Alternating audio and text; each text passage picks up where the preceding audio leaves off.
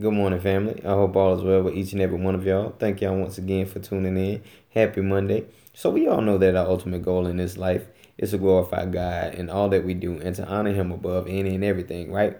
So, Ecclesiastes 12 and 13 says this: Fear God and keep His commands, for this is the duty of all mankind. But why do you think this passage of scripture is so important? Not to mention that the words fear God are written numerous times throughout the Bible. So obviously it's significant to God, so it should be significant to us. But what is the reason for fearing the Lord and keeping his commands? Well, for one, Jesus tells us in John 15 to 10 that we remain in his love when we keep his commands. But one of the things that stand out for me in the Bible is that once this life is over and done with, and we go home to be with God, everything that we've done in this body, whether good or bad, we're going to have to explain that to Jesus. Now, think about that for a second.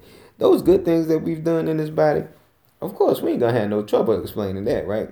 But those not so good things that we've done, or those things that we try to hide from him and keep a secret, how are we going to explain that to Jesus? Especially when he knows and sees everything.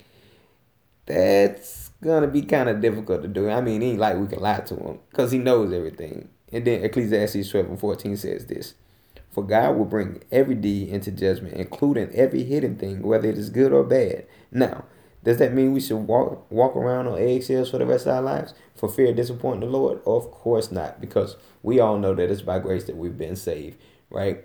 When Christ died on the cross, he said it was finished. So there is no extra works that we can do to earn our way into heaven, because it is not by works that we are saved, but it's by grace, which is the free gift of God. So we don't need to walk around on eggshells, and we don't need to try to force ourselves to be good or push ourselves to do good, because the good works that we do, the Bible tells us that God has already prepared those for us to do in advance. So all we have to do is be who we are in God, you know what I'm saying? And then at the end of the day, we shouldn't do something that we're going to be embarrassed to explain to Jesus in our next life. So, again, y'all, these are just my beliefs and my thoughts. And of course, it's some food for thought. So, I thank y'all for sitting down and sharing the meal with me. And hopefully, you can agree with me in this prayer.